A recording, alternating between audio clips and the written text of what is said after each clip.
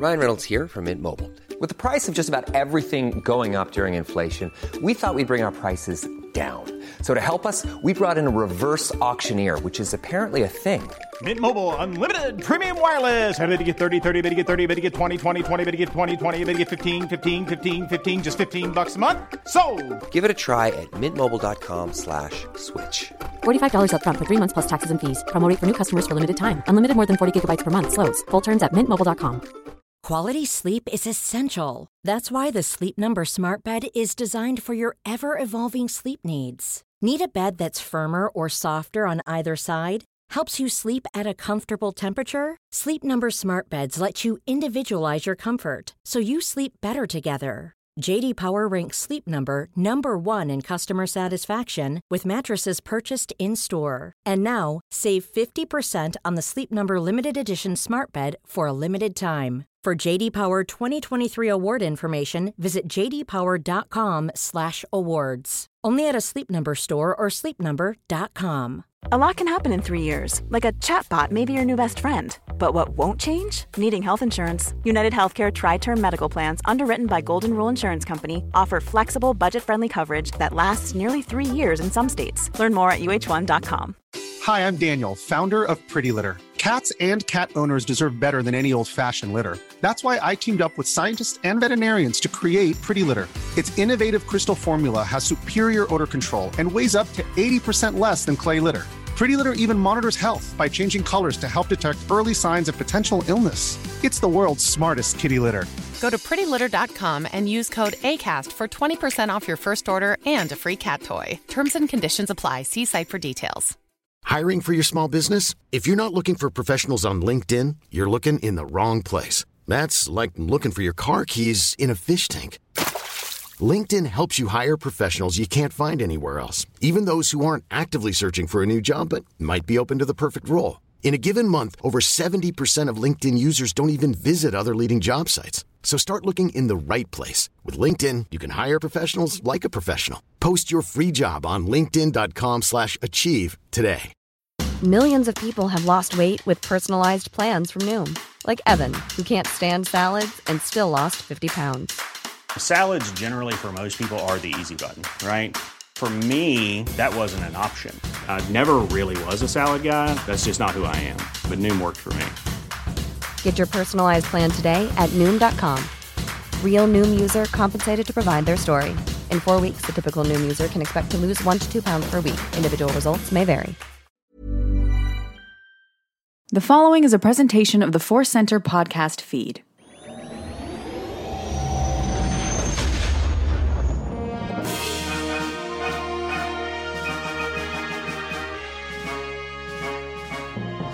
From the center of the galaxy, this is the Force Center podcast feed.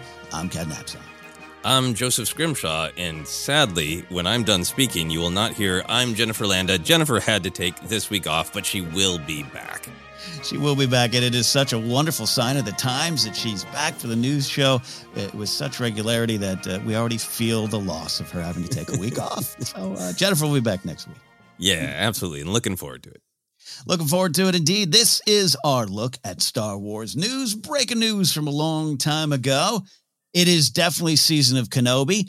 It's definitely where you're starting to see, exclusive. Here's what might happen in the show, and and we are trying to avoid that. Not for any grand statement on scoop culture, not our favorite thing, but just as fans, we want to kind of curate the news. We get so close to the release of shows and movies, so we'll have some news items here that might be speculative and a little spoilery. We'll give you that warning when we get to it, but a little fun discussion coming your way about some of the big Star Wars news stories this week. Before we do that, as always, we want to remind you that today's podcast is brought to you by Audible. Get a free audiobook download and a 30-day free trial at audibletrial.com/forcecenter. Over 180,000 titles to choose from for your iPhone, Android, Kindle, or MP3 player. And a little bit later, as always, we'll have our Force Center recommends an audiobook we think you should try out on us. So Joseph, Jennifer's having her own Star Wars adventures right now. You and I, let's catch up. Where did Star Wars find you in your life this week?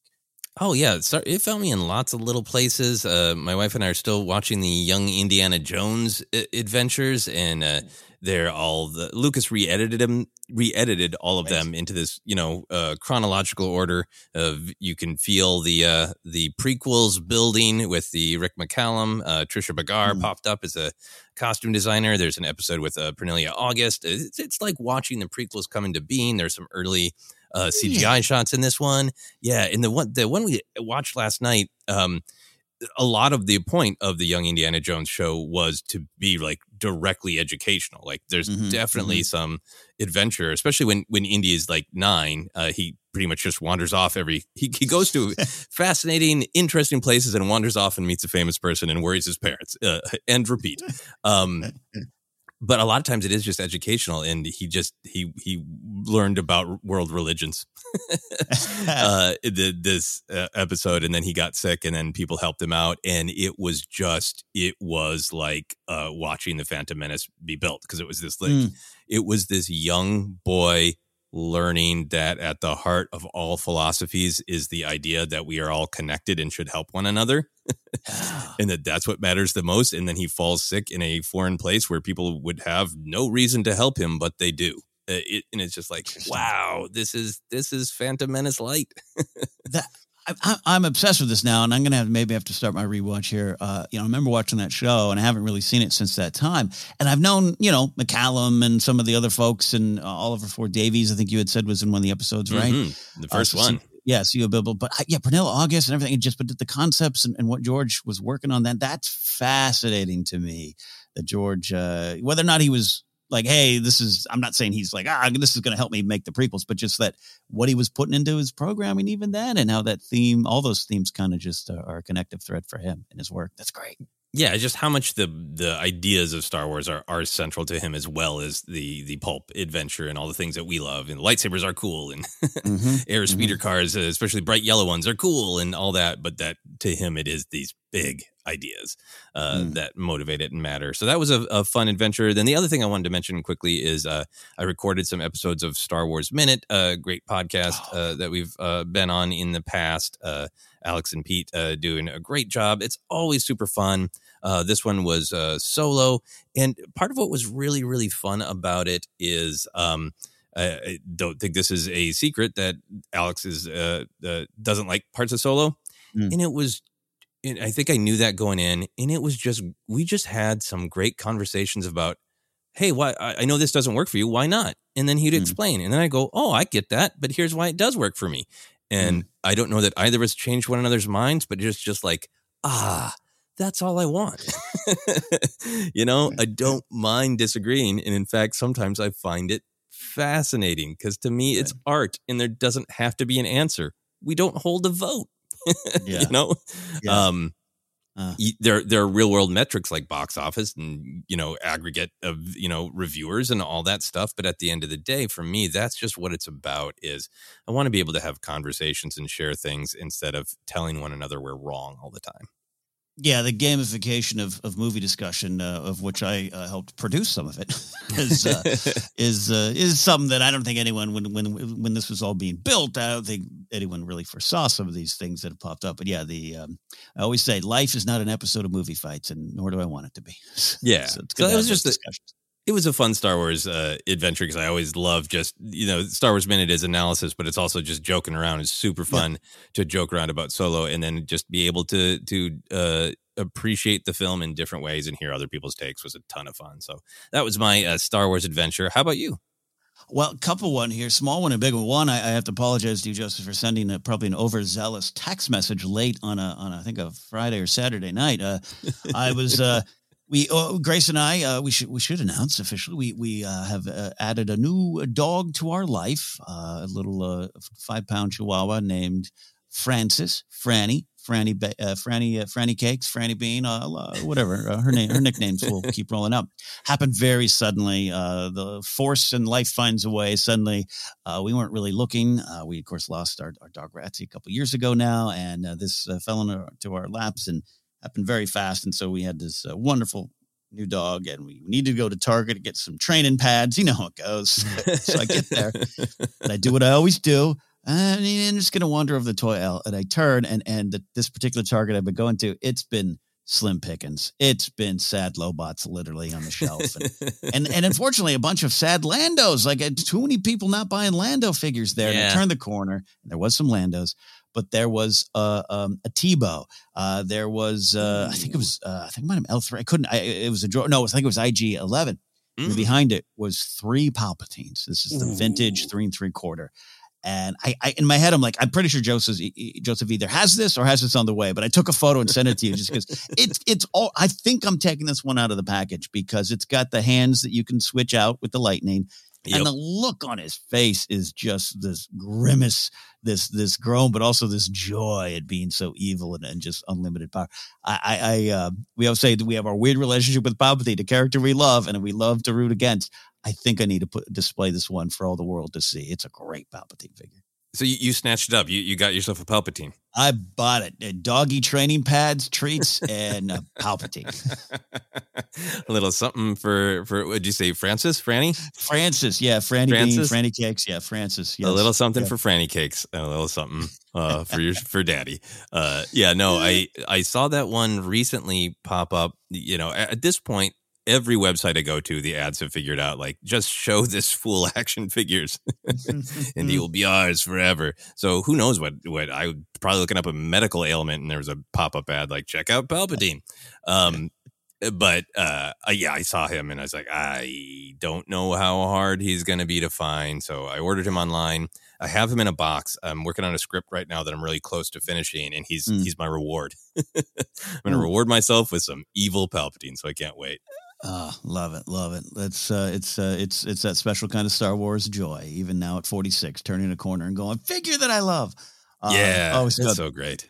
The other thing, I had the opportunity, fortunate to be in attendance along with Grace for the wedding of Sam Levine and Rachel Cushing. A lot of you, I'm sure, know them if you're fans of the Schmodown or just fan of Sam's work and all this good stuff over the years.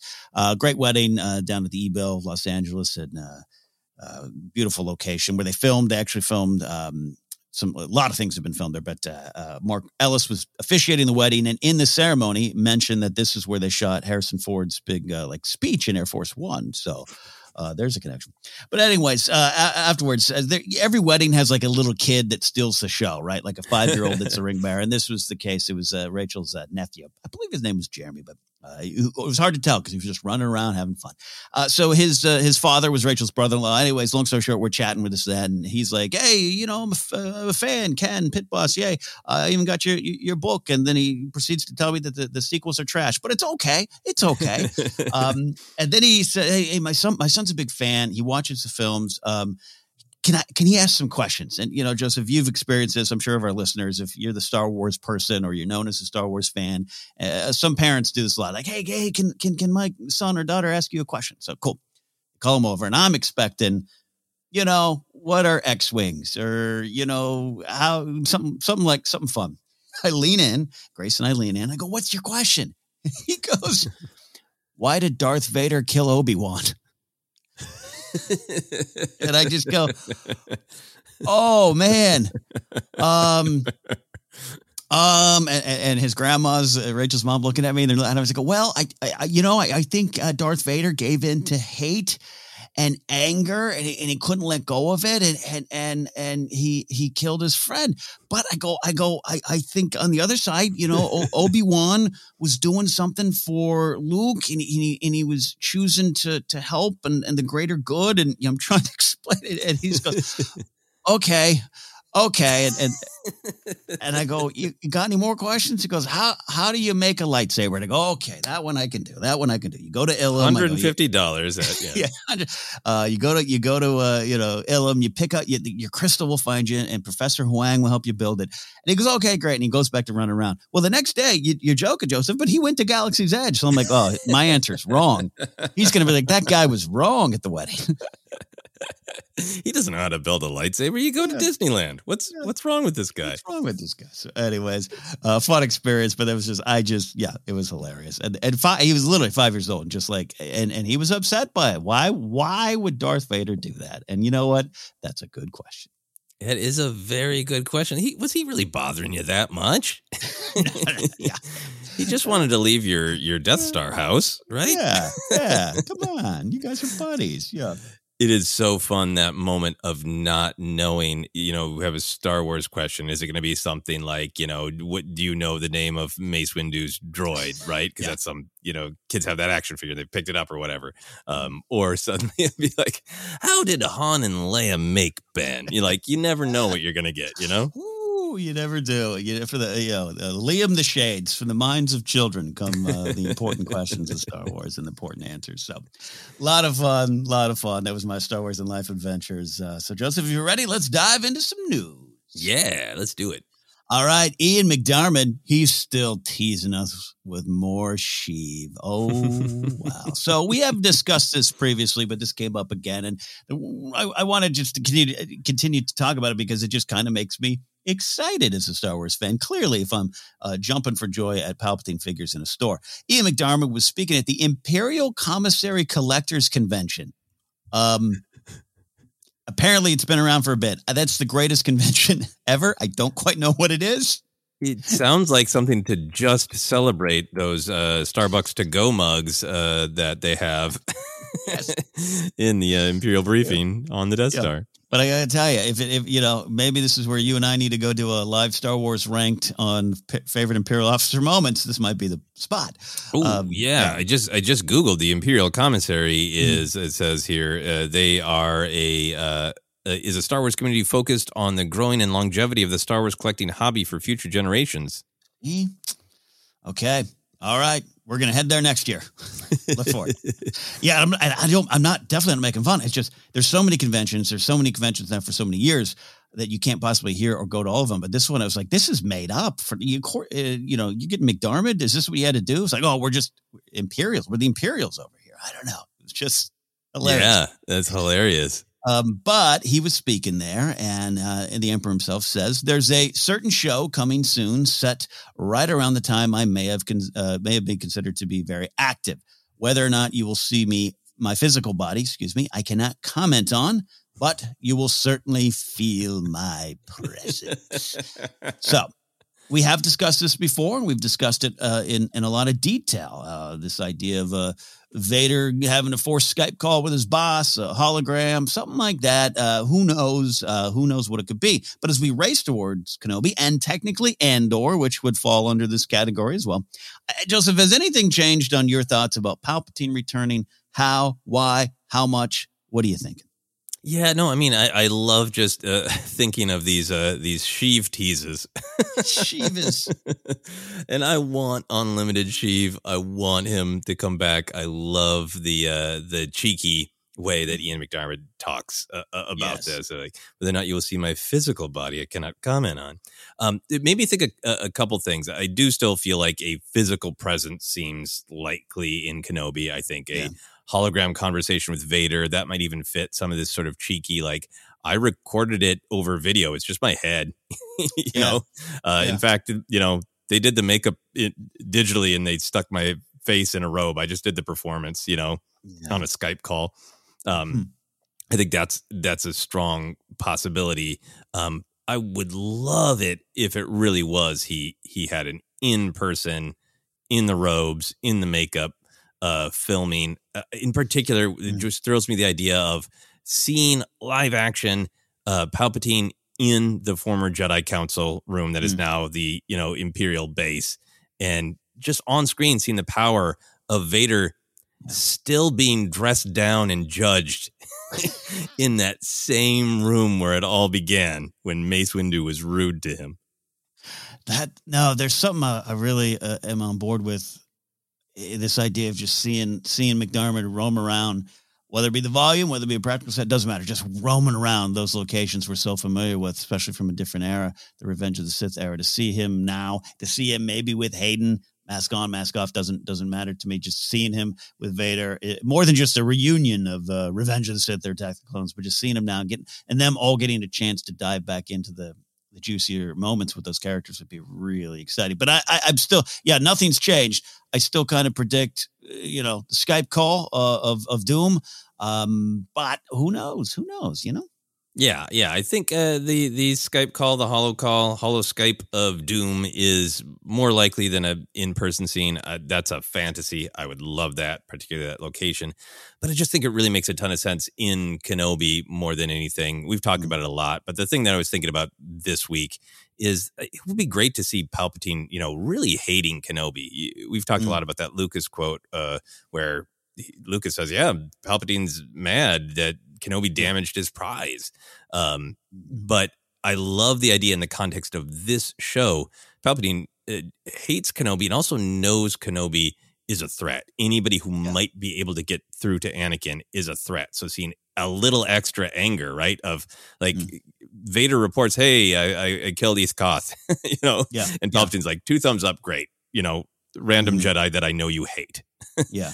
But your friend Kenobi, right? The way he brings it up in Revenge of the Sith, like all Jedi, even your friend Kenobi, he knows Kenobi's a problem, and Palpatine expressing that would raise the stakes of this story. I love that Revenge of the Sith moment. I love when you bring it up because it just highlights Palpatine's pettiness. One of our favorite little things about him, the little My Little Green Friend digs and everything. And just, the galaxy's it's on fire. Plus your friend Kenobi, he's an a-hole. Let's get him. Like, I love Palpatine's energy there. Yeah, and even earlier in the film when he's got Anakin to kill Dooku for him and give in to his anger and praising him for it, it's like, you don't really need to go back for Kenobi. It's a big point. I think a big emotional point of Palpatine succeeds by dividing people, and he knows that Kenobi is this even 2% risk of getting through to Anakin. Yeah, and that shot, it went around. I love when the internet either uncovers things, rediscovers things, discovers them. It doesn't matter to me. I love when it gets put out there in that shot of the end of Phantom Menace at Qui-Gon's funeral. You got Palpatine, you got Anakin, you got all these characters between the two of them. And then the shot at the end of Revenge of the Sith, Vader in the outfit and the mask, and Palpatine, and there's no one between them. It's like, yeah, that's exactly what the game plan is. Exactly when you track Palpatine and these little victories and these little dark things he does along the way. I love that. Again, love that about the character, even though we want him to lose every time. Yeah, exactly. And in this one, he'll think he had a victory, but Kenobi will be setting up the hope. Andor always comes up as a possibility. And with this cheeky answer about whether or not you see my physical body, but you will certainly feel my presence, a thing that struck me for Andor is it would be great. I would love propaganda in the background. Like, yes. I don't know if it makes as much sense to me to see him as a character. Like, you absolutely could, but if Cassian's like working low-level Imperials to try to work up in the chain, right? Absolutely, you could see, some Moff reporting to Palpatine, but I'm much more interested in, like happened in Clone Wars, but for a different era of, Andor's hiding out, and there's just some screen with the manipulated image of Palpatine talking about how great the Empire is. Yes, it makes me think of even some stuff in the Battlefront 2 story mode when you're going around Vardos and some of those places. I think, look, if I had to choose one, I'm going to always go towards Kenobi. If you're actually going to bring McDermott in, and there's such emotional punch behind that decision. But yes, it really would work for Andor as well. I'd be fascinated to see Ian McDermott play Sheev in a way again in Andor with what you're describing, the propaganda, the holograms, a big speech, going around a planet. Maybe he's just up there like, hello, welcome, thank you for landing at LAX. Thank you for serving me. Like, even if it was something like that, it'd be fun to just see him play that side of the character in this modern era. Yeah. Strength, order, happy Empire Day. You have selected Diet Cola. Press again. So far, everything teased has been Palpatine in small doses. At least that's what you gather from McDermott's words and just kind of the reality of the situation. It is the Obi-Wan Kenobi show. But that got me thinking even more, Joseph, could we ever see a show or a series spending more, quote, quality time with the galaxy's big evil? I know young Palpatine or something like that might be on a wish list, and it is kind of for me too. But I'm talking about the Emperor as we know him, McDermott. Would it work? Do you need Vader and Sheev, a lesson in self-hate? I don't know. Do you need that kind of series, a special 2 hours? Taken aside, I'll put the caveat out of we understand some folks might want to go to new eras, and I think we're still going to get that chance. But would you ever want to? Could you see that working? I guess is even more the question of a little bit more time with Palpatine. Yeah, I mean, I would always love for there to be a reason to spend more time with Palpatine. The young Sheev thing is interesting to me. You know, I think some of what the Darth Plagueis book dived into, the idea of sort of like this young man balancing his rising political career with his Sith training. I love those ideas, and there's a part of me that's like, yeah, a one-off movie or a 4-episode series, with with old Sheev narrating the young Sheev adventure. I'm so intrigued by that, but I'm also really feel like there does need to be some balance of light in all Star Wars. And I know some fans disagree, and I respect that they're like, well, look, there's plenty of hope in Star Wars. Why can't we have, one show that's just, really leaning into the evil? And I get that. But there's a part of me that's just like, I always want a little light. And that's what, for every, like, could we focus on Sheev? I'm like, yes, but where do you get a little bit of hope? So the other idea I would have is a joke title, but How I Escaped My Father, a series that's, centered on Rey's dad, but you get plenty of Sheev time. It's all hanging from a hook on Exegol, but it would be fun. Yeah, no, look, I'm with you on that, and I don't think maybe 5 years ago or even less, I might have been like, no, take me definitely young Sheev, all that kind of stuff, but I'd want to learn a little bit more. I don't know if I ever want to learn more of his fall, other than he fell, because I don't want any excuses made for him. I want it to be lessons. If it's choices he made, and he's unapologetic, and he is the big evil. You know what I mean? I don't want to ever. And I'm not even suggesting they would do that, but I like Palpatine as that. There is no what we got with Anakin, which is, hey, how do good people go bad? I don't necessarily need that. And that's a big thing with George. That's a big thing with the prequels. I don't need that for Palpatine. He is what he is, the big evil. So I would like quality time, but just to remind us all that he is what he is. Maybe that's the title of the series. He is what he is, the Palpatine story. I is what I is. Yeah. I mean, I think for me, the headcanon that I like, and I feel like sort of for me, what I value about Star Wars storytelling is no one is born just great or just evil. Everyone has choices. And I think what I'm fascinated with by Palpatine as the ultimate evil is he is somebody who has made his choice and nothing is going to turn him back. Unlike the story that we've seen with Vader and Kylo. I like that being in my headcanon, that there's some weakness, there's some fear, there's something that broke him, and he made a choice and he never ever turned back. And that's what's heroic about Anakin and Ben Solo, of they had the bravery to turn back.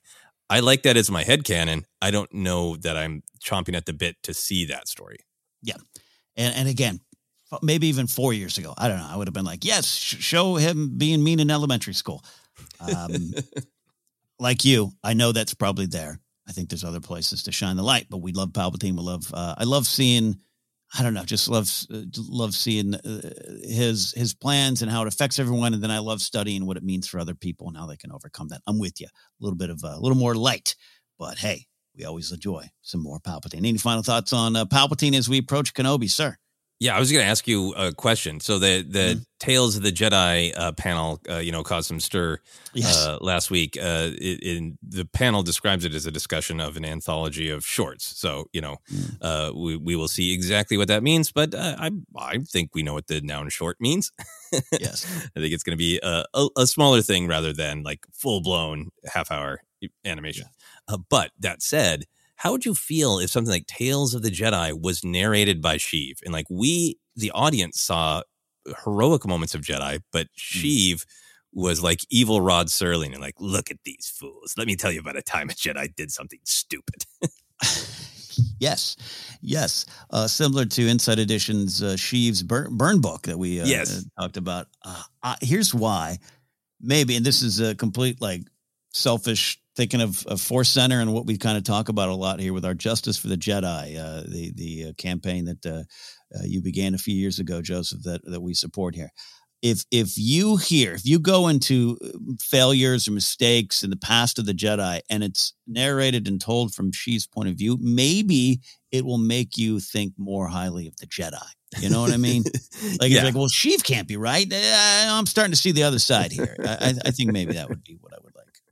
Yeah, if every episode is Sheev just sneering because the Jedi were kind and rescued somebody, or someone was selfless, and he's like, idiot.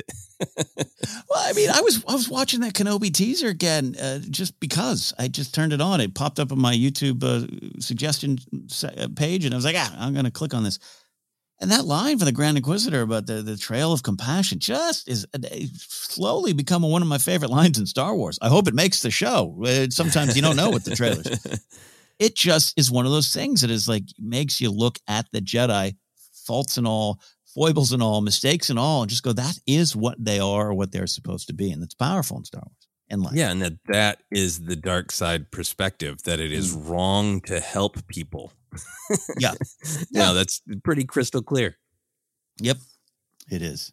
It is. So there you go. I could be on board with that. Tales of the Jedi as told by Sheev Palpatine. That is that for now. We're going to take a quick break. But before we do, we're going to recommend an audiobook for you. Joseph, what do we got today?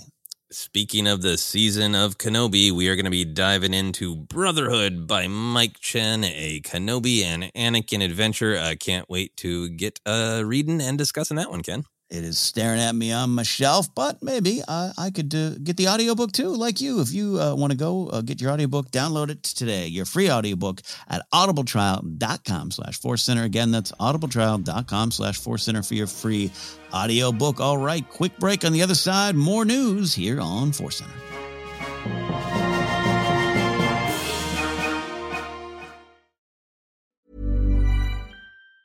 Hi, I'm Daniel, founder of Pretty Litter. Did you know cats tend to hide symptoms of sickness and pain? I learned this the hard way after losing my cat, Gingy. So I created Pretty Litter, a health monitoring litter that helps detect early signs of illness by changing colors, saving you money and potentially your cat's life. Pretty Litter is veterinarian developed, and it's the easiest way to keep tabs on your fur baby's health right at home. Go to prettylitter.com and use code ACAST for 20% off your first order and a free cat toy. Terms and conditions apply. See site for details.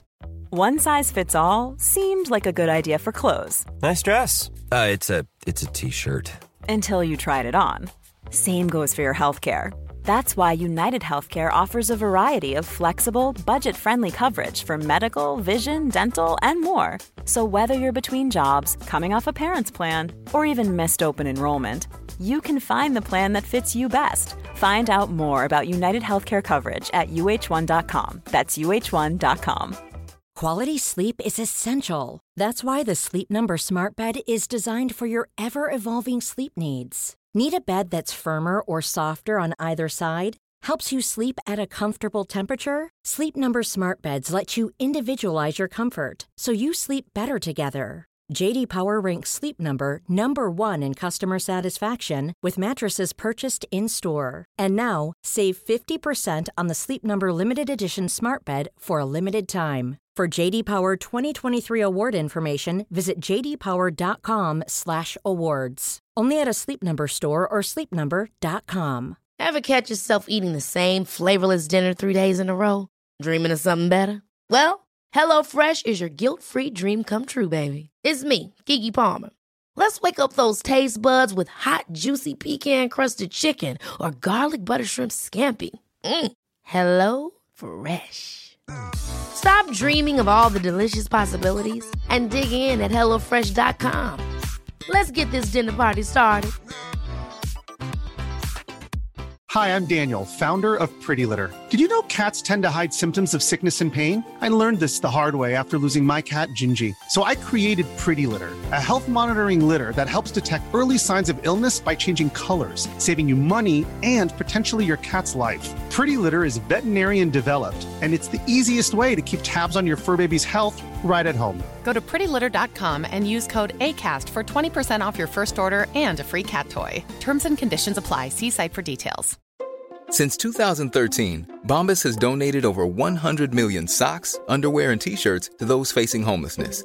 If we counted those on air, this ad would last over 1,157 days. But if we counted the time it takes to make a donation possible, it would take just a few clicks. Because every time you make a purchase, Bombas donates an item to someone who needs it. Go to bombas.com/ACAST and use code ACAST for 20% off your first purchase. That's bombas.com/ACAST, code ACAST.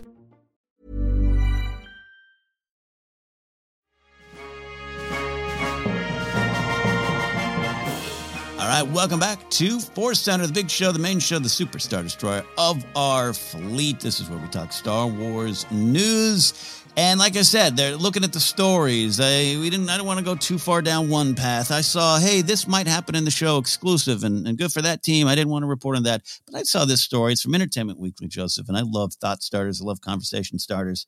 And this is, like I said, from Entertainment Weekly, the Obi-Wan Kenobi series and its relationship to that line, if you will. But really, it's a few lines. So EW ran this piece of their ongoing interviews with Ewan McGregor, Hayden Christensen, and Deborah Chow. The discussion turned to the line said in A New Hope by Vader, "The circle is now complete. When I left you, I was but the learner. Now I am the master." And they talked about if the show will change the context of the line. Everyone was vague, of course. Both Ewan and Hayden, kind of on the count of three, said maybe. But Ewan added, it's fun. It's very clever how all those threads are created. It's like working backwards and forwards at the same time for the writers and for Deborah. So we'll start to dive in here, but I did want to read this one from Deborah Chow, Joseph. She said, it was definitely something we were very mindful of. And for me, also taking on George Lucas's legacy, it's an honor to take these characters and be able to tell a new story with them. So I wanted to be very respectful to what exists and not change anything that George intended originally or anything like that. So let's dive into this. We have discussed this line, and like many people, have discussed the Return of the Jedi conversation with Vader and Luke that seems to contradict that line in A New Hope, if you want to split some hairs. But what new things are we looking forward to discovering about these lines, new context, and just your thoughts on this being part of the discussion, Joseph, going into Kenobi? Yeah, I think it's totally understandable that it's a part of the discussion. This is something that is, I think, a fascinating relationship between the audience, the story, and the creators, right? This kind of goes to the heart of even the special edition discussions of like, who owns these, right? And people grew up with an interpretation of Han Solo based on the fact that he was being threatened to be shot, so he shot Greedo, and that's not a moral thing, but for Lucas it was, and Q, literal decades of discussion. And I think we are on the precipice of another thing like that. For me, I'm really excited to have that flexibility to interpret. It certainly seems in the spirit of Lucas, who would look at things like, well, yeah, that Return of the Jedi line from Leia implies that she knew her mother and that she died when she was very young. But I'm not going to let that hold me back. There's room for interpretation. So I think that's certainly in the spirit of Star Wars, just being open for interpretation, or in the spirit of the way Lucas has always dealt with Star Wars. I think the most important line in the original trilogy to this discussion is Yoda's, "You must unlearn what you have learned." Yes. Because for me, I think both of those key lines, the "When I left you, I was but the learner, now I am the master," and Obi-Wan once thought as you do, I want to be respectful of it, because it's tip of the iceberg storytelling. Those lines are open for interpretation. And as fans, we all filled them in. Yeah. And we've lived with them for years and years and years. And I think that's where the passion comes from. And I still see comments saying, I'm excited for Kenobi, but I don't know if I really can be, because it's going to ruin that line. It's wrong, you know? And I think that's coming from a place of, the line is open to interpretation, but I personally have interpreted this way for years. Yeah. And for me, that's the real starting point is, how do you as a fan choose to work with that relationship? Are you open to saying, maybe the way I interpreted it or understood it for years is open, or I've decided, no, it's closed, and that's going to be a barrier to me enjoying this show? Yeah, well said. And I think there's a case-by-case basis thing that I kind of look at with this, where I think I've talked before about when the comics launched again in 2014, and right away Luke was kind of standing before Vader not too far after the events of A New Hope, and that one didn't sit well with me. But over time, any anger or awkwardness I felt towards that just kind of dissipated and went away. It didn't take away from Empire for me, which at the time is where I kind of got in my head about it. So I understand it. I really do understand some folks, and I've seen some hardline stances on there on Twitter, believe it or not, of like, nope, they can't meet. That's not what it said. But I think, and I think for years, and you're right, the headcanon starts to become fact in our head, and maybe we can forget that again on a fan by fan, case by case basis, where I absolutely thought Mustafar was the last spot. Or even before I thought of Mustafar, I just thought of some volcanic planet mentioned in a book, right, where that was it. It made a lot of sense. And then the reality of that's kind of what George was dealing with in 76, 77 while he was putting that movie out, not knowing what he would get a chance to tell. So the spirit of what if and why not is big with George, as we've discussed before. And I do think by the time you really dig into Return of the Jedi, it's always worked, felt a little different to me. That conversation with Luke and Vader has always made me feel as there was something else. So that's just where I'm at with it. And so I'm open to it, but I really understand that other people won't be. But this is just also where we're at. We never thought we'd get to see any of this. Now we do. So I want to be open to it as best I can. Yeah. And I'm open to it. And I also know that there are just going to be some fans who it is going to bother them, and it's going to be a discussion for a long time. And so it goes. I think for me, the Obi-Wan once thought as you do is a line I always loved from Return of the Jedi. And I always thought that, like, oh, that's so great. Because we hear earlier in the film, right, that Kenobi's like, look, he's gone. You know, and then you backfill that with what Vader says, of like, then you get this idea like Kenobi tried. And I remember that was one of the things walking on Revenge of the Sith, like Kenobi gave him like 2 seconds. Yeah. Obi-Wan once thought as you do was like, he basically walks down from the platform and is like, look, I'm kind of yelling at you. You say the absolute, and then, well, look, I gave you a chance. Yeah. And it's like, come on, didn't Kenobi give him more of a chance? So because of my, you can make that work. I've made that work in my mind of like, okay, Vader, upon reflection, Vader realizes Obi-Wan did not charge out of the ship lightsaber ignited. Yep. He tried to talk to him. Didn't try very hard. But that was an example where I molded my interpretation of that line to what exists in Revenge of the Sith. But I was always open to what we're going to get in the show because I thought it's more compelling, the idea that Kenobi would have really tried hard.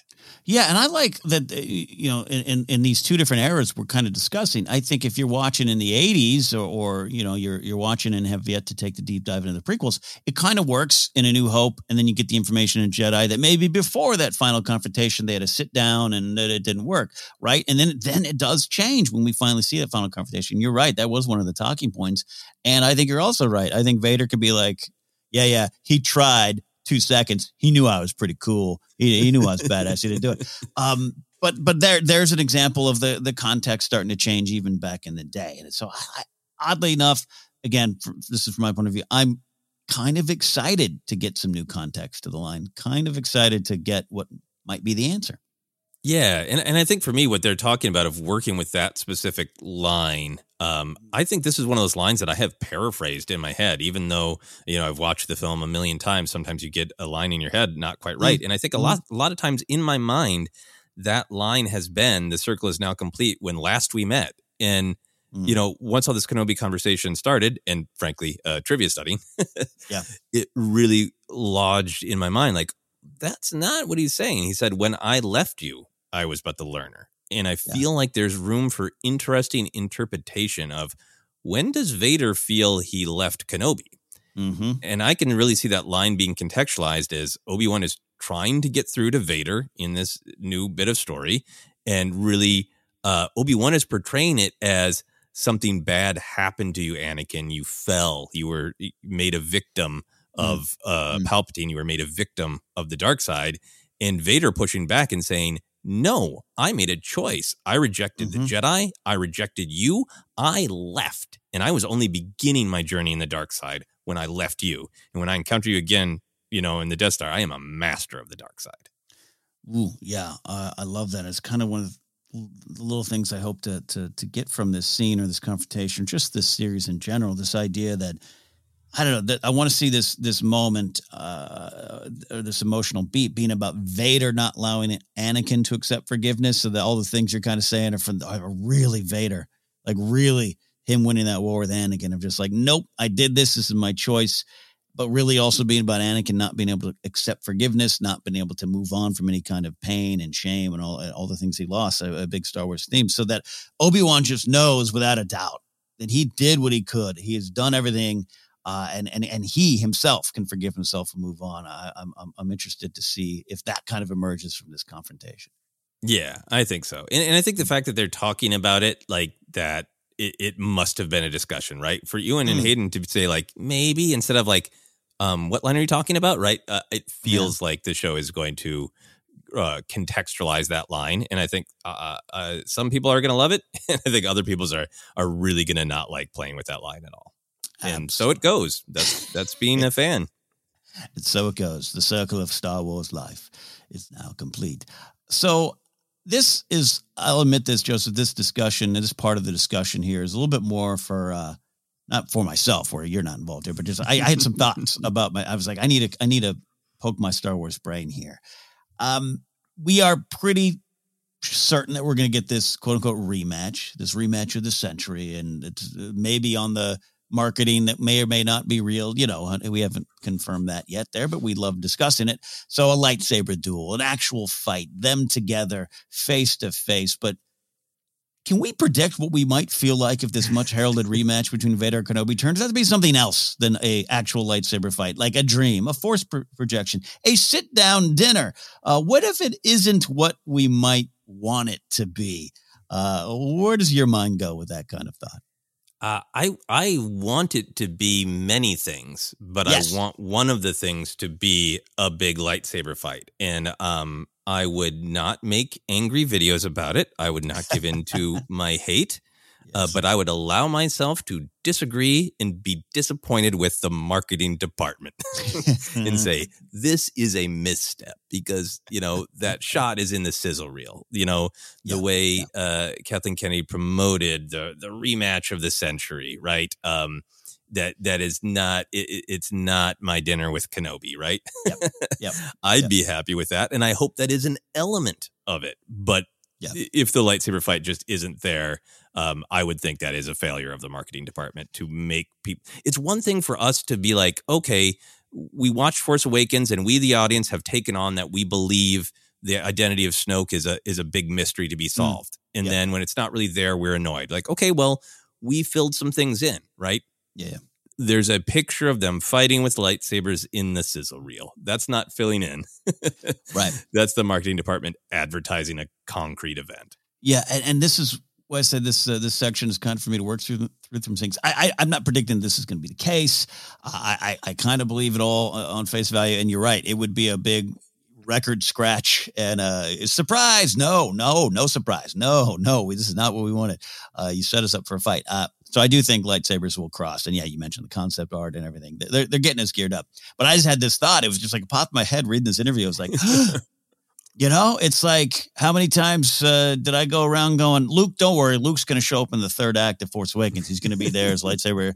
Oh, Last Jedi, he's going to ignite the green, you know. And we know where some of those expectations took a lot of the fan base. And which, again, totally fair.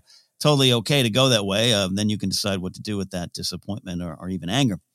So, yeah, jokes aside, I think you're right. I'm intrigued by Vader and Kenobi, you know, just talking. I actually kind of want that moment. I don't think you bring Hayden back and Ewan back and not have them speak and talk about feelings, emotions before crossing sabers and while crossing sabers.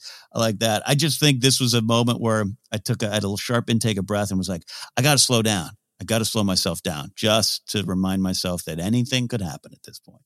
Yeah, I'm leaving myself real open for the sheer amount of Vader screen time, right? I think that this is going to be structured like a 3-act movie with the first 2 episodes kind of being first act, then second act, then third act. And I think we can see a little bit of Vader in the first and second act. And the third act is Vader versus Kenobi on multiple levels. Mm-hmm. So I'm trying to keep myself realistic about the amount of Vader time. I love that you brought up a dream. Yeah. I would love to have Kenobi having Vader nightmares because that just looks and sounds. That would look really cool, right? And you could that would be a way to play with super scary Vader. I for the actual battle, I think what I really want, we've discussed emotional beats, but I think I want a Bespin structured fight, like a big fight that travels. I guess Mustafar does too, but with more room for conversation, the way the Bespin one is, right? Mm-hmm. Mm-hmm. I agree with that. Have Saber will travel. Yeah. Yeah. So kind of a dinner, but mostly a fight, a moving fight banquet. The other thing I want to be sure to mention, because I watched the video that's attached to this article, is Ewan talks about being on set and seeing Hayden's face, and he says Anakin multiple times. which I don't think is a shocking revelation. I've always felt casting Hayden Christensen means some helmet off time in some form or fashion. Yeah. I really am hopeful. I know there are rumors, maybe some leaks that I haven't clicked on, but I really think at least one flashback would add just so much emotional depth and be great to see. Yeah, or Obi-Wan stumbles into Vader's meditation chamber, and they have a really awkward, Vader's in a towel going, ho, give me a minute, occupied, and they have a conversation around it there. Learn to knock, Kenobi.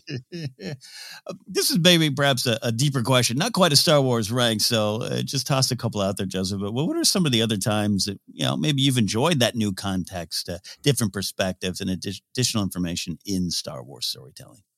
I wrote down like 4, but I'll limit myself to 2. How does that sound? List away.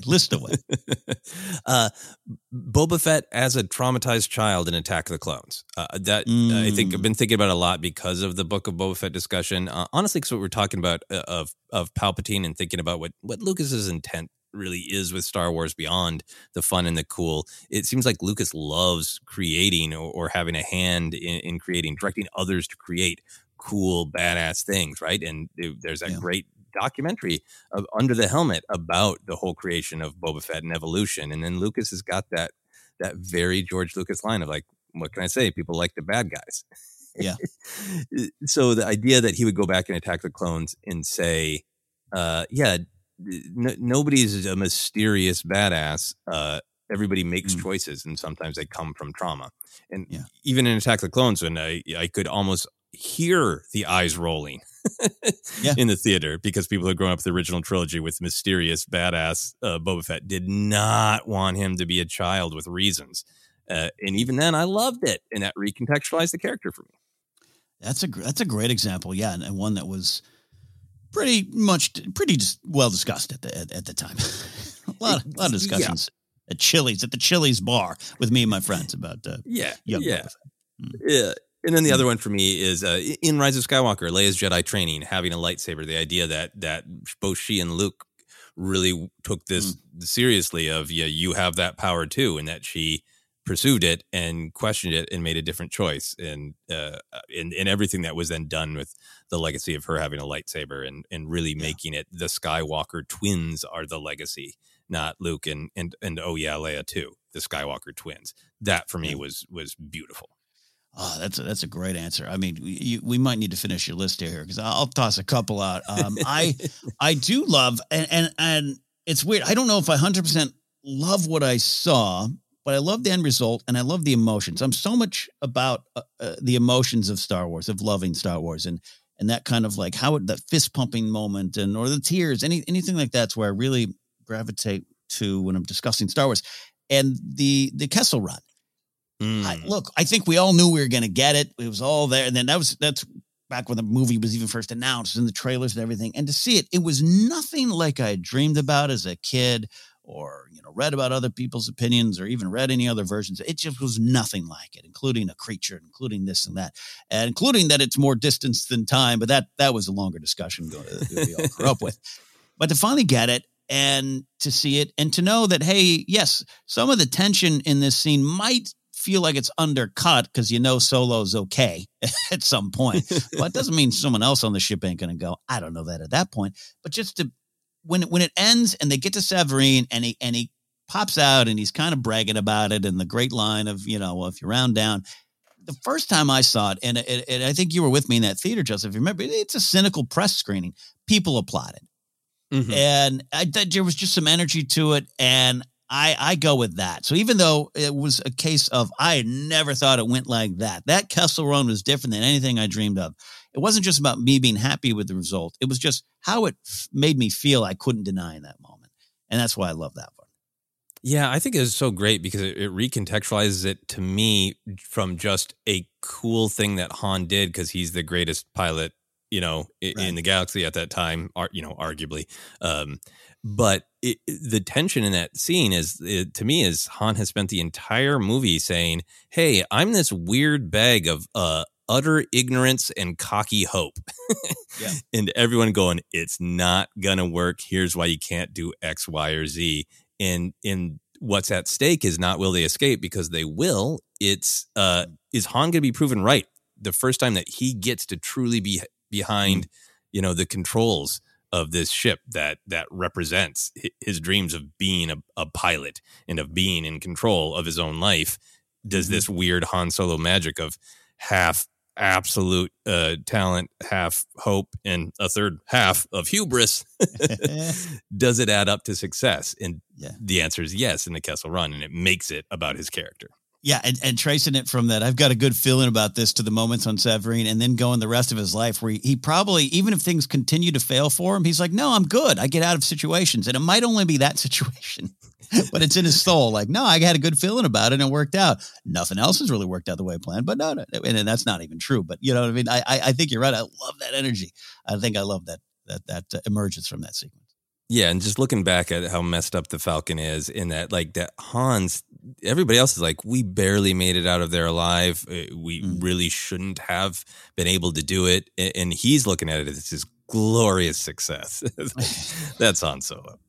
It's the best. Other quick ones for me. I've mentioned this before so many times, but I love when I get a chance to bring it up again. And it's Madeleine Rue's short story Eclipse from a certain point of view, which is Bail and Breha Organa's final moments. It's some of the more heart-wrenching, but at the same time uplifting bits of Star Wars storytelling. And this is what I mean, like additional information or just the context. I can never watch New Hope and see Alderaan destroyed and not think of that moment.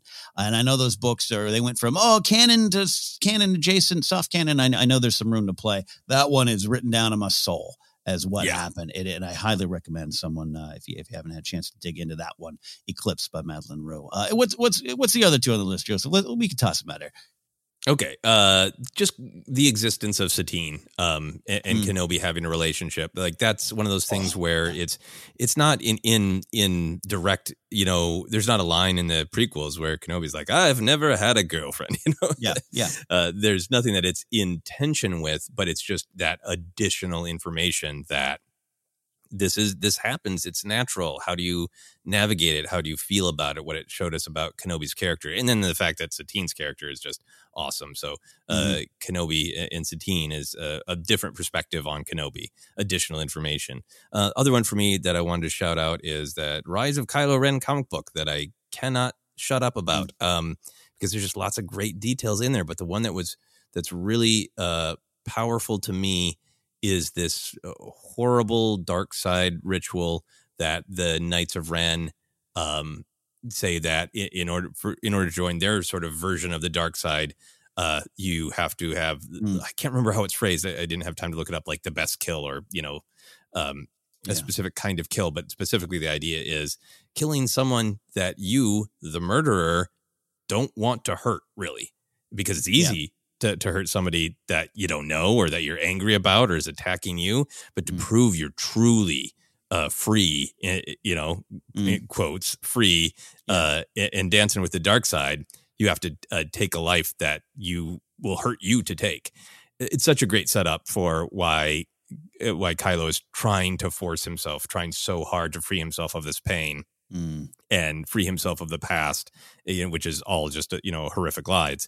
It's maybe should have ended on a happier one, but I think it just adds a lot of it adds detail. Everything that I'm talking about is in the film The Force Awakens, I think, but it adds detail and perspective. No, I love a great choice there. And yes, I know sometimes we both have our favorite things we love to discuss, favorite stories, just because we just have such a passion for them. And I really think you're right to love that. The Rise of Kylo comic series there, the 4-issue run. Check it out. Also, final one for me. I will toss one that is about hope. And it's weird to think it is new context, additional information. It's all the things we're discussing. It changes a perspective that I had growing up as a Star Wars fan, but it kind of was already there. My beloved Return of the Jedi novel does address this when describing Mon Mothma, but it's just this idea that is in Rogue One, even in the Star Wars Rebels animated show, that the rebellion wasn't immediately unified. And the rebellion wasn't like, hey, y'all want to take down the Empire? Cool, let's go.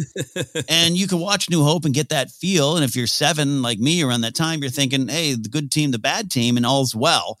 But I love that just kind of the story of the rebellion struggling to find its footing, struggling to find momentum, struggling to find support, Mothma's speech, all those kind of things. Radisson is coming out of hyperspace. It means more to me to know that there was different ways to do this, different perspectives. They struggled to find the way forward until they finally knew, hey, we got to take action. This is where we're at. I think I really enjoy that the new Star Wars stories have done that to that rebellion story.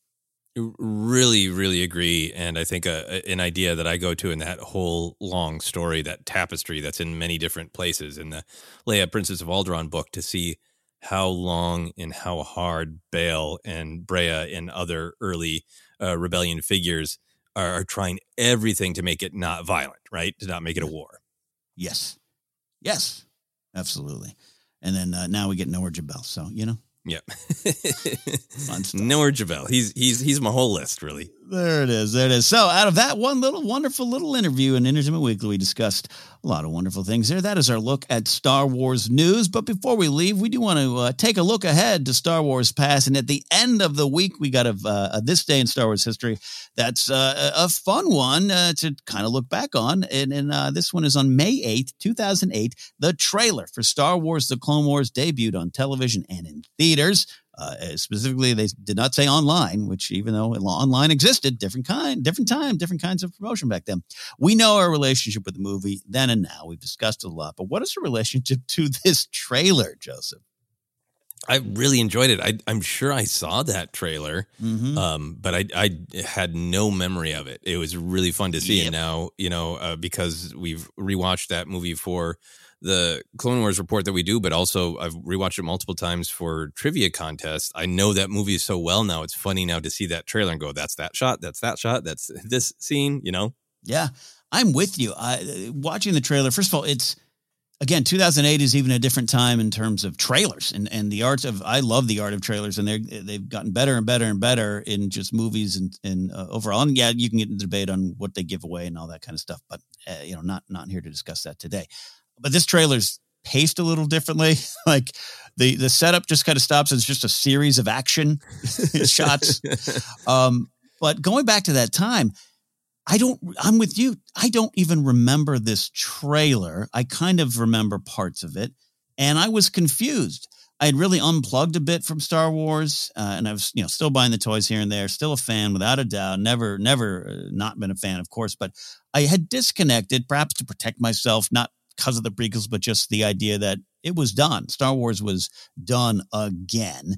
And I just needed to, all right, well, that was fun. Let me go protect my soul a little bit. Then surprised and then confused that Star Wars was back in any way, but back like this. I'm not even commenting on what the quality of the animation or anything, but just like, this is in theaters? What? And I was confused by what I was seeing. Yeah, I mean, I think for me, it was definitely like Lucas was like, I did it. I finished the Skywalker saga, but then there was also the rumblings of the live action TV show, which I was really excited about. I had loved the Gennady Tartakovsky Clone Wars animated series. And I'm sure when I first heard about that, it was like, oh, they're doing more of that. And then I'm sure part of it was just like, what's this, right? I mean, because this was absolutely breaking ground early in CGI, right? Like, they're doing a Toy Story Clone Wars, That's fascinating way to look at it. And I would be interested, anyone out there listening, we talk about the different generations and different entry points into Star Wars. We obviously know there's a giant Clone Wars generation. So I'm just wondering if any of you out there were seeing this for the first time, no matter what age you were at, and just being like, oh my God, what is this? Or, oh, that Star Wars thing. I'd be very curious about the perspective on this trailer, not the series, not the movie, but this trailer and what it might have done for you there. Now, looking back now, is there anything in the trailer, you mentioned seeing some of the things we now know because we're familiar with the movie, but is anything in the trailer you wish you had appreciated a lot earlier in your Clone Wars journey, like say May of 2008? Yeah, I mean, I was excited to see the movie because I also had that, like, there should be a Star Wars movie every 3 years. 2008, great. And I like I've said, I went and saw it in the theater. Yeah. But in the trailer, I think there are a couple of shots now of like, why wasn't I more excited about that great shot of, Anakin with the shadows of the ribs on, which sounds like he's at a barbecue, of the big beast ribs on Tatooine. The shot of Kenobi and Ventress fighting with the big moon in the background on the bridge on the monastery at Teth. Such a just all the clone action. Like there's a lot of great shots in there of action that it's weird for me to look at back now. Like, why wasn't I more excited? Like I was excited, but I don't remember this. The thing that I wish I had appreciated more is specifically the words General Kenobi, which are in the trailer, and that should have been a door for me to go like, oh, this is what this is. I've read about and seen a documentary discussion how Revenge of the Sith was supposed to begin with 7 battles on 7 worlds, but Lucas had to compress everything. He wanted to show more of the Clone Wars, but he had to focus on this story of Anakin. And now this is exactly the kind of storytelling that I get excited about, in that I want to champion on the podcast of Star Wars' tip of the iceberg storytelling. And when a larger story is suggested, sometimes it's really great to have the room to see it. In this movie, this trailer now, when I look at it, it's so clear of Lucas just going like, I didn't get to tell the actual Clone Wars. Yeah. So let me roll up my sleeves and have fun telling you that story of when, General Kenobi served Leia's father in the Clone Wars. Do you not want to see that? Yeah. And that's what this trailer is screaming to me. And, when I eventually saw the movie, I didn't quite understand that's what it was. I was like, why are we going back to these beats? And that's the glory of the Clone Wars series, and I think the trailer is pretty good at communicating that. Yeah, it is. And there's some moments they're standing before Jabba. There's Kenobi standing before Jabba. Like that's just kind of cool. And that like, oh, okay, we're going to things I know, which sometimes can be the path to more appreciation for the Star Wars thing you're watching there. You mentioned some of the great shots, like the Lats flying toward Teth. I love the Lats in Attack of the Clones. A lot of people love the moments when the camera's kind of behind them and the whir of the weapons loading and everything, just in terms of pew, pew, pew. It's really good. Yeah. And that would have been like, oh, exactly. Kind of, it's like the smaller version of what you're talking about, Joseph. Like, oh, more of that thing I liked in Attack of the Clones. That's interesting. I put this one at Kit Fisto and Plo Koon standing ready, because then it's like, oh, we're getting more Jedi. They're not wiped out. Order 66 don't happen. That'd be kind of interesting. And then the Ahsoka on the walker, the ATTE, as she's going up the monastery. I wish I appreciated them. And this is my memory of the trailers murky at best, but I do remember a clip going around of the first time, and I know I've talked about it on the show before, the first time I saw that guy named Dave Filoni, and he was in like an editing bay showing this scene, and I didn't know what was going on. Again, we're going to see this in a theater. What's he saying? But the walker going up sideways, again, I go to those little moments of just, oh, that's cool. I want to see more. And that will lead you to deeper things and more poignant moments in Star Wars. But that sometimes for a guy like me is like, oh, pew, pew, pew on the wall. Love that. And I just wish I had seen that in the trailer, then clapped like a slobbered idiot going, yay. Because it's such a wonderful sequence. It's so great in so many ways. And there it is right in the trailer. And I wish I had appreciated it then. Yeah, it's a great action sequence. And just the way the whole thing is cut, it is really cinematic. It is really not just, a Saturday morning cartoon with Ewoks having adventures, which was nice too, but different than a cinematic adventure of the entire Clone War. Well, there you go. A drop for all of us to enjoy or enjoy later. May 8th, 2008. Looking back at the Star Wars, the Clone Wars trailer. All right, we are out of here today, friends. Always fun to come hang out with all of you, talk Star Wars news and more. Big week. We got some May the 4th stuff coming up. And as we get ready for Kenobi, just more discussions to be had about that crazy old wizard in the desert. Before we get out of here, let you know where you can find us. We're on Twitter at Force Center Pod. You can like our Instagram and YouTube page as well. We're going to lock in the date. We're going to have another live Q&A prior to Celebration is what our goal is. And also, speaking of, we don't want to forget to let you all know, we are going to be at Star Wars Celebration on Thursday, 2 o'clock time slot for the podcast stage. We'll be guests on Alex and Molly Damon's Star Wars Explained show. Going to be a lot of fun. Check that out. They have the information right now up on their Twitter page, and we'll have it out as well. You can find us on Facebook at Force Center Podcast. Podcast available a lot of different spots. Just search, you'll find us. Merch available at teampublic.com/user/Force Center, and you can support us directly at patreon.com/Force Center. You can find me at Ken Napzok. Go to my website, kennapzok.com. Comedy dates upcoming June 4th at the Troubadour in Los Angeles. Big show. Ryan Sickler headlining, Mark Ellis hosting. And then I'll be at Flappers. It now looks, if you're a local Burbank Force Center fan, I'll be at Flappers. Information on the website soon. As always, we like to highlight charities, things of interest going on in the world. I am still supporting the globalgiving.org campaign for the Ukraine Crisis Relief Fund. This affecting the actual, supporting the people actually affected by what's going on there on the ground in Ukraine. You can go again to globalgiving.org/projects/Ukraine Crisis Relief Fund. Joseph, where can I find you? And what do you got? Yeah, you can find me on all the social media. Twitter, Instagram, TikTok is at Joseph Scrimshaw. And for lots of other different kinds of comedy adventures, you can check out my website, josephscrimshaw.com. This week, I'd like to continue to highlight the great organization, the great activist organization, I guess you would say, Vote Forward.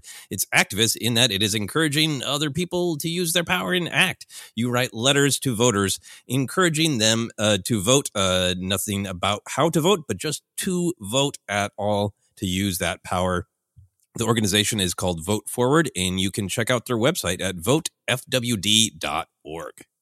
Beautiful stuff. As always, I think that's something that Padme would support there. I can see Padme on that website going, vote, just vote.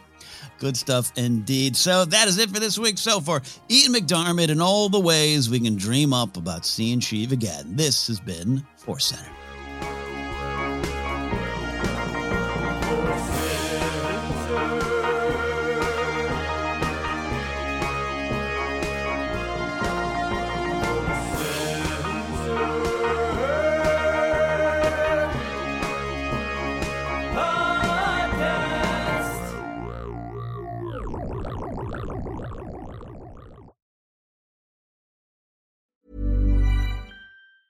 Ever catch yourself eating the same flavorless dinner 3 days in a row?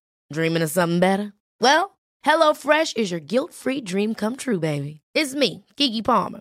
Let's wake up those taste buds with hot, juicy pecan-crusted chicken or garlic butter shrimp scampi. Hello Fresh. Stop dreaming of all the delicious possibilities and dig in at HelloFresh.com. Let's get this dinner party started. Hi, I'm Daniel, founder of Pretty Litter. Cats and cat owners deserve better than any old-fashioned litter. That's why I teamed up with scientists and veterinarians to create Pretty Litter. Its innovative crystal formula has superior odor control and weighs up to 80% less than clay litter. Pretty Litter even monitors health by changing colors to help detect early signs of potential illness. It's the world's smartest kitty litter. Go to prettylitter.com and use code ACAST for 20% off your first order and a free cat toy. Terms and conditions apply. See site for details. Hey, it's Paige DeSorbo from Giggly Squad. High quality fashion without the price tag. Say hello to Quince. I'm snagging high-end essentials like cozy cashmere sweaters, sleek leather jackets, fine jewelry, and so much more. With Quince being 50 to 80% less than similar brands. And they partner with factories that prioritize safe, ethical, and responsible manufacturing. I love that. Luxury quality within reach. Go to quince.com/style to get free shipping and 365-day returns on your next order. Quince.com/style.